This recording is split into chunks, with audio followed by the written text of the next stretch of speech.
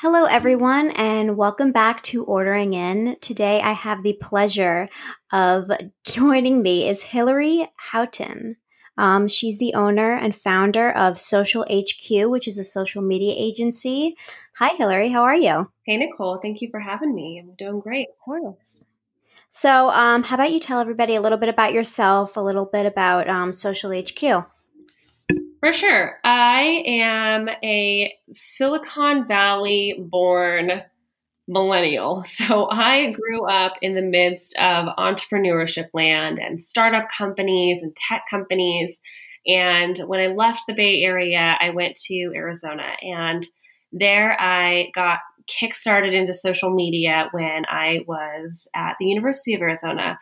And I fell in love with the fact that it took the marketing expertise and everything that I was learning in business school, but also combined it with something that was more creative and that hadn't really been evolved into a career quite yet. So I decided that that was the route I wanted to take. I entered into the professional world. I worked both with nonprofits and in-house, and then I also worked at an agency. Once I was at the agency, I was getting exposed to a wide variety of clients. I worked in automotive, I worked in CPG, in healthcare, in entertainment, and hospitality. And then I moved to Texas. My fiance got a job out here, and we hit the road out east from Arizona. And it has just been a wild ride. So I launched Social HQ after a couple months of consulting and figuring out that I loved to be out on my own. And I loved the idea of building a social media agency that could actually compete with these larger agencies. There's a lot of innovation that happens on the creative side and on the brand side, but there's not a ton of innovation that happens with social media in those firms because they get caught up in the bureaucratics, they get caught up in the politics, and it's really hard to shift. So I loved the idea of building an organization that could come in as a partner for brands and help them see 360, what's around them, what trends are happening, and how can they make the most of social today. No, I love that. So you offer coaching and management for social media, correct? We do, yes. Okay, so coaching would just kind of be working with brands and kind of helping them figure out their social media strategies. Is that what that is? Yes, exactly. So coaching is the perfect place for somebody who is a small business or a small team of three, even solopreneurs who are trying to just maximize their time. We have a lot of people who are downloading $10 hashtag strategies and what time you should be posting on social and all of that. No offense, it's garbage because it all depends on who you are, who your audience is, and what they're looking for and how you can solve their problems. So we come in as a consultant and a coach to help people build more of that social media business acumen so that the time that they are spending on social media, they're seeing results. They're not just guessing. Yeah. No. So what do you think made you go from working a 9 to 5? How long were you working a regular just 9 to 5 job for somebody else? Oh, I had been working since 2013. I mean, really, I've been working since 2012. But that was retail, so I don't count that as social media experience. Um, I'd been doing that for 8 years. Oh, wow. Okay. And then just in 2019, you decided to do Social HQ? 2020, baby. January Wow. 10th of 2020 was launch What a year to start. day. So how has this year treated your company kind of, coming out in this year where, so much has changed and the entire dynamic of how business work has changed? I'm not going to lie. I had a panic attack in March when everything shut down. So I was supposed to go to South by Southwest, which is, I don't know if you're familiar with it, extremely popular convention. And, there's art, there's film, there's a ton of tech, healthcare, you name it, it's there. And last year I had gone with my agency and just absolutely fell in love with the buzz. It's an incredible space to be around. So now that I live in Austin, I had made arrangements to actually be at South by Southwest for my own company. And really, I mean, I'm going to be honest, I was going to hustle the floors.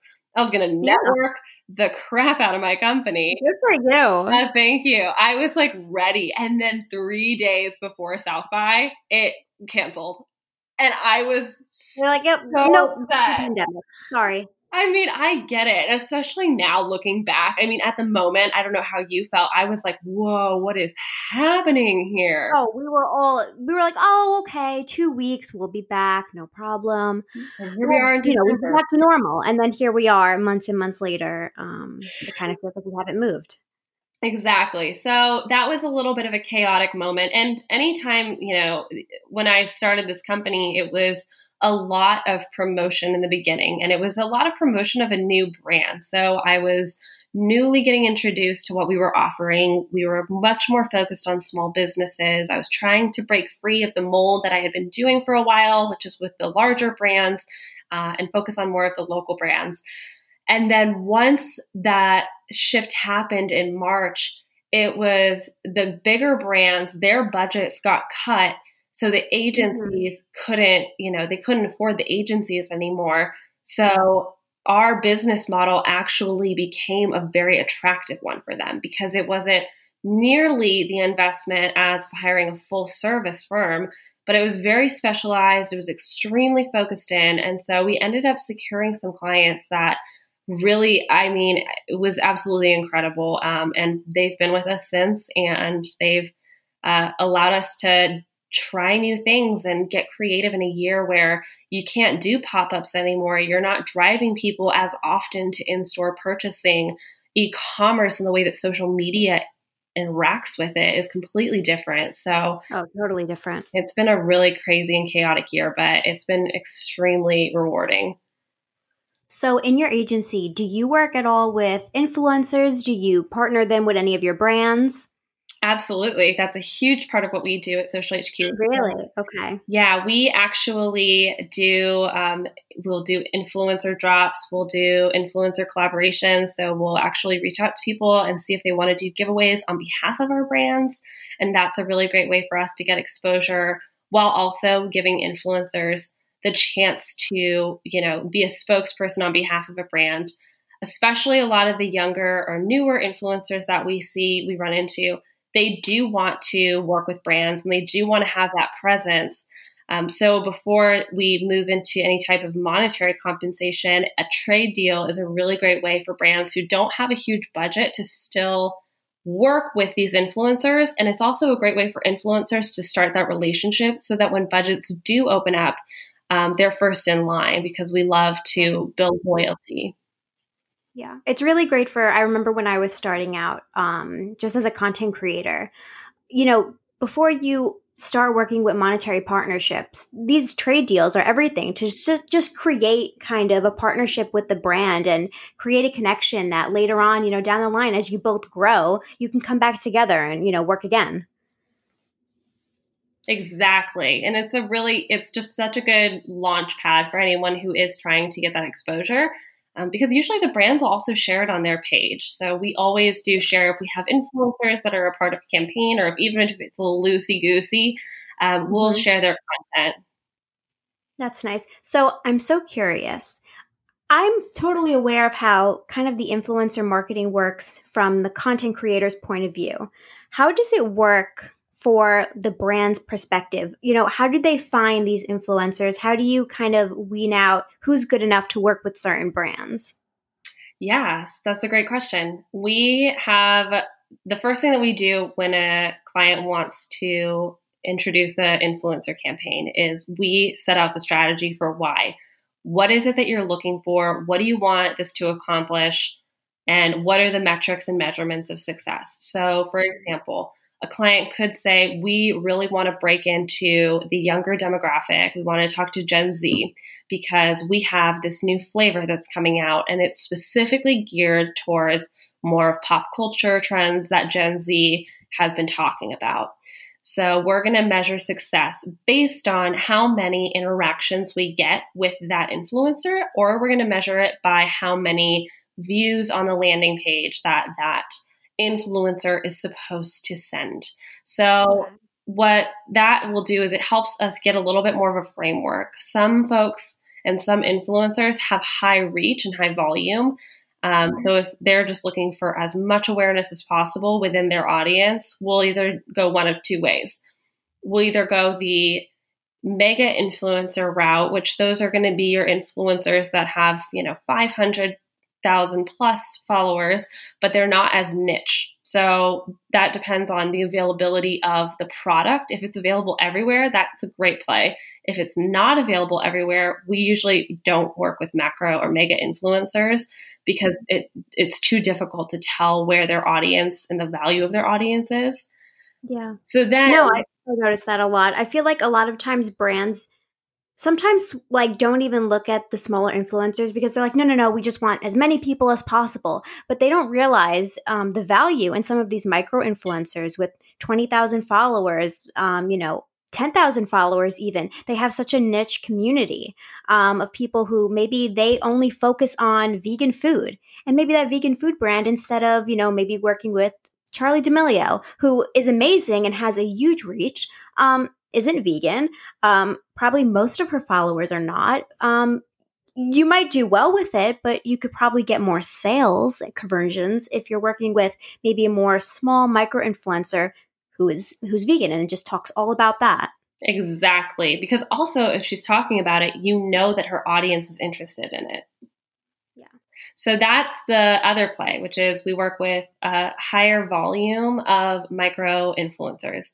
We also do work with nano influencers if it's an extremely regional campaign. So that's, 1,000 to 5,000 followers. We'll actually go in and we'll reach out to people. So then we get into how to find them. There's apps out there and tools that we have used in the past, but we also just go in through tags. So if you're an influencer or you're aspiring to be one, making sure that you have the right hashtags, making sure that so important. Exactly. So making sure that you've got your location tag on there. Your bio on your profile is actually searchable. So we can find you on, search just based on the keywords that you have in your bio. So making sure that if you are a vegan and you do want to be recognized for vegan topics and vegan brands to reach out to you, make sure you have vegan in your bio. Yeah. I feel like a lot of people when they're starting out, like, oh, I want to be a content creator. They don't think about all of these things, or they don't want to put maybe like 5 or 6 hashtags in their description of their photo. And they're like, well, like these big influencers, they don't do that. It's like, well, they don't have to. When they have 5 million followers, they aren't really looking to expand much more.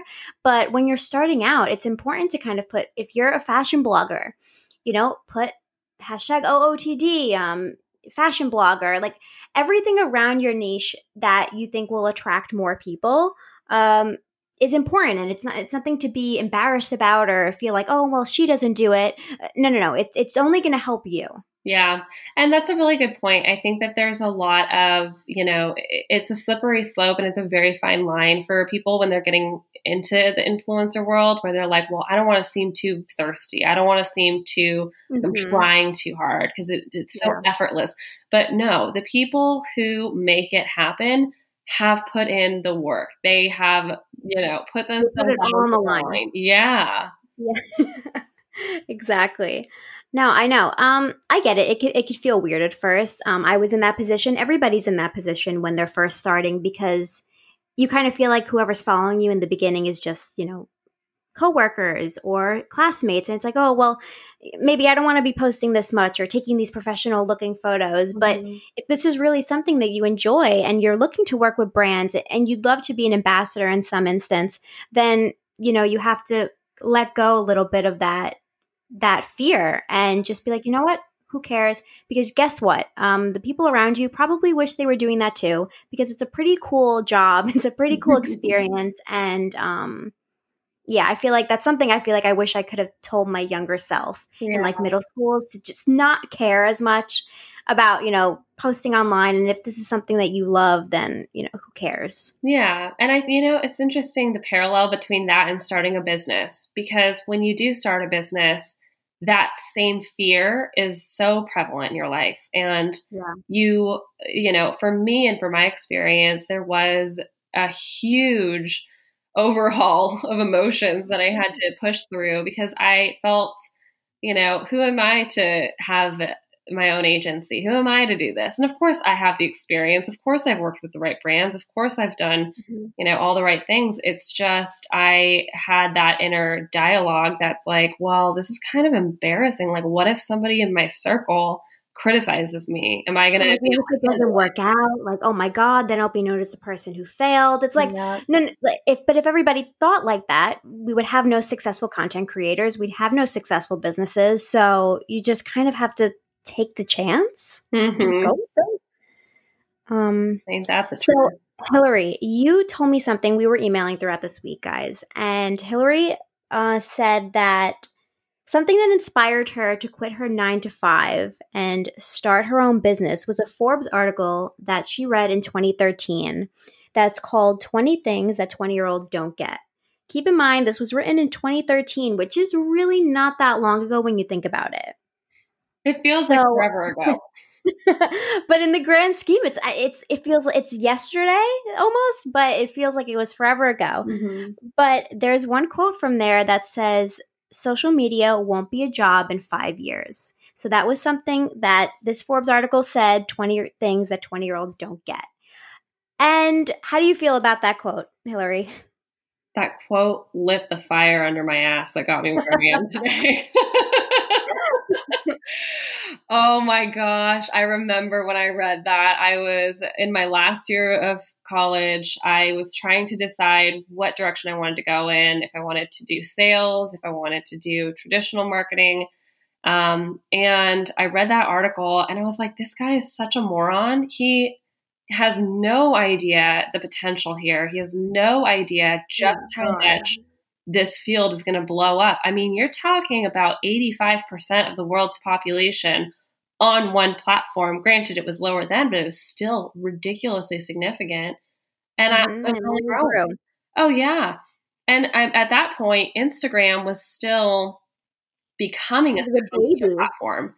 I don't know if you remember, but before Instagram was social media and before it was bought by Facebook, it was actually just an editing app. It didn't even have a social component. No. Oh, wow. Yeah, so because it came out when I was in college. So I remember we had the weird filters on and all the things. So, I mean, I remember the weird filters and everything, but I didn't know that you couldn't post in the very beginning. No, it was just an editing app. So yeah, it's been an evolution, and that was the day I decided I am going to double down here. I'm going to build myself up as an expert in this field, and I'm going to go for it because I loved the fact that it changes all the time. So anytime you have someone that's like high and mighty on, well, I'm a social media expert, the only thing that can make you an expert in this field is the expert at evolving. Social media evolves every day. It's evolving all the time. And if you're not adjusting how you approach social like every 3 to 6 months, you're falling behind in the ranking, regardless of how long you've been doing it. The trends change, I feel like, every single day. Exactly. So that's been a really Even good just thing. look on TikTok, where one day one sound or one dance might be popular, and then a day or two later, it's like, oh, that was so yesterday. Nobody does that dance anymore. It's like, what? I just learned it. I know. I feel like it's like I just spent 8 hours learning that dance. I feel like TikTok dance has just evolved. I've seen the memes about like when the clubs open back up and people bring their TikTok dance to it. I'm like, oh my God, all the songs are going to be TikTok songs. I'm waiting for it. No, but that quote, it blew my mind that you sent it to me. So I obviously had to look it up right away because I'm like, no way somebody said in 5 years social media won't be a joke. I'm like, come on. And now sit down with him. These millennials have kind of made a hobby their full-time jobs and are making more than some doctors and lawyers, and it's insane. It is, and it pisses people off too. I think that's a huge part about it. It's like it pisses a lot of people off. Mostly, I think like generation. Yeah. gets them a little, they're like, well, like they don't even do anything. It's like, well, maybe you should be working smarter and not harder. Yeah, exactly. I think so too. Yeah. How do you feel about that saying? Because I know it's very half and half. Actually, in that article, 20 Things That 20-Year-Olds Don't Get, I took one more quote from there. He said that 20-year-olds, he said, you guys should be the first ones in and the last to leave work every day. Do you believe that? Do you think that people should be working harder rather than smarter? I hate that mentality. I hate it so much. Here's why. Uh, I managed people, back when I was at the agency, and something that I learned throughout that process was that everyone works differently. So I would have someone who was super always late, like perpetually late, 30 minutes late, walking it with Starbucks. But I Oh, wouldn't bat an oh, eye. I knew that they would be there at 7 p.m., 8 p.m., 9 p.m. if they needed to be. So I think that it is all about trust and learning how to trust your team as a mhm. leader so that you can empower them to get the work done. And that's another thing. I don't really believe in hourly rates as much because I think that the value of a project should be the value of the project. If somebody can get it done in half the time, you shouldn't be paying them half the amount of dollars just because they're quicker. That's Um, true. and so I think that that also goes back to your employment. It's like if you've got people on your team who are getting projects done, it's not their job to stick around and just sit there for the sake of being the last one out the door. If they have to go and they have a family emergency, or if they, want to take an extended lunch because they've been feeling off and they just need to have a little bit of a breather, it's too Exactly. stodgy of a belief system for me to. It's a very dated belief system that I think millennials and Gen Zers are slowly going to get rid of. I agree. Um, yeah, I think it's a very old way of thinking where it's okay, well, you have to be in a suit and tie at work and come in exactly at 8:30 and leave exactly at 5:30, or actually come in early, stay later, never see your family. It's such an old way of thinking, and I don't think it works. And I think that there's so many better and more efficient ways to get things done. And I even think that we're seeing now, coincidentally enough, during the pandemic, so many people started working remote. Yeah. We saw that a lot of people are just as productive working from home and probably working less hours, um, but getting the same thing done without having to dress up in a suit and a tie and go into an office. Hmm. I will say, yeah, the pandemic for sure is going to change how people operate at work and how they view, productivity and work from home.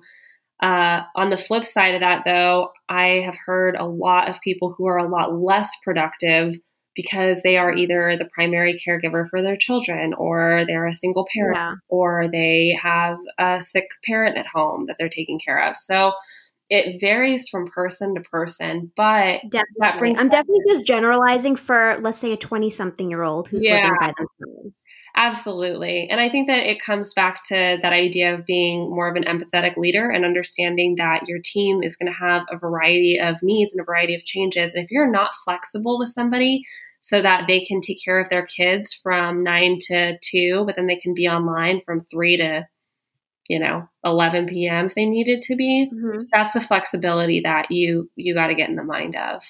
Yeah, definitely. So I'm curious, Hillary, where do you see Social HQ in 5 years from today? Oh, I love thinking about it. What is your 5-year plan? Tell me it all. Oh, well, the 5-year plan is to take it one day at a time. I am so excited for, honestly, 2021. We're going to have some amazing things coming out, specifically around training for people who do want to become social media managers. Hmm. So that has been in the works. And that's really like part of the passion as far as going out on my own, is having the flexibility to do the work that I'm doing and love the clients that I'm working with, while also bringing forward something that's going to help other people have their own businesses. So that's coming. And hopefully over the next 5 years, both Social HQ team is going to evolve, and that team is going to evolve as well. So I'm not looking to make a mega, agency. I don't want to have a huge office with, ridiculous things. I just really want a solid core team who can do great work and work with clients and absolutely love it every day. Well, I have no doubt that that's going to happen. Hillary, even just from talking to you today and this past week, I mean, you have a great head on your shoulders, and I feel like you really understand how this entire industry works and what you can do to kind of make it more seamless and effortless for brands and influencers and, everything in between. So I have no doubt that, Social HQ is going to do amazing. Nicole, you're so sweet. Thank you. Of course. So I'd like to end every podcast, since it is called Ordering In. I want to ask you, you're home, it's a Friday night, you're just going to have a chill night at home. What are you ordering in? I'm going to be so lame. I caught you off guard. I'm going to be so lame. Chipotle. You can't go wrong with Chipotle, but what's your order? Oh, girl, I am a burrito bowl with double steak, because let's be real, there's never enough steak in there. Never. Half the rice, though, because, we got to step that out a little bit. No carbs. Yeah. Got it. And like a side of guac and some chips. Wow, extra $2. Social HQ really is doing well. Oh, yeah. Okay. Hillary, thank you so much for coming on Ordering In. It was so great talking to you. And tell everybody where they can find you, how they can learn more about Social HQ. Plug yourself. Nicole, thank you so much for having me. You can find Social HQ at yoursocialhq.com, and also our handles on everything is at yoursocialhq. So I look forward to following along with your podcast journey and seeing from what goes on with your next interviews. Thank you so much. Okay, guys, that's all for today. Our next episode will be out next Thursday. And thanks so much for tuning in. Bye.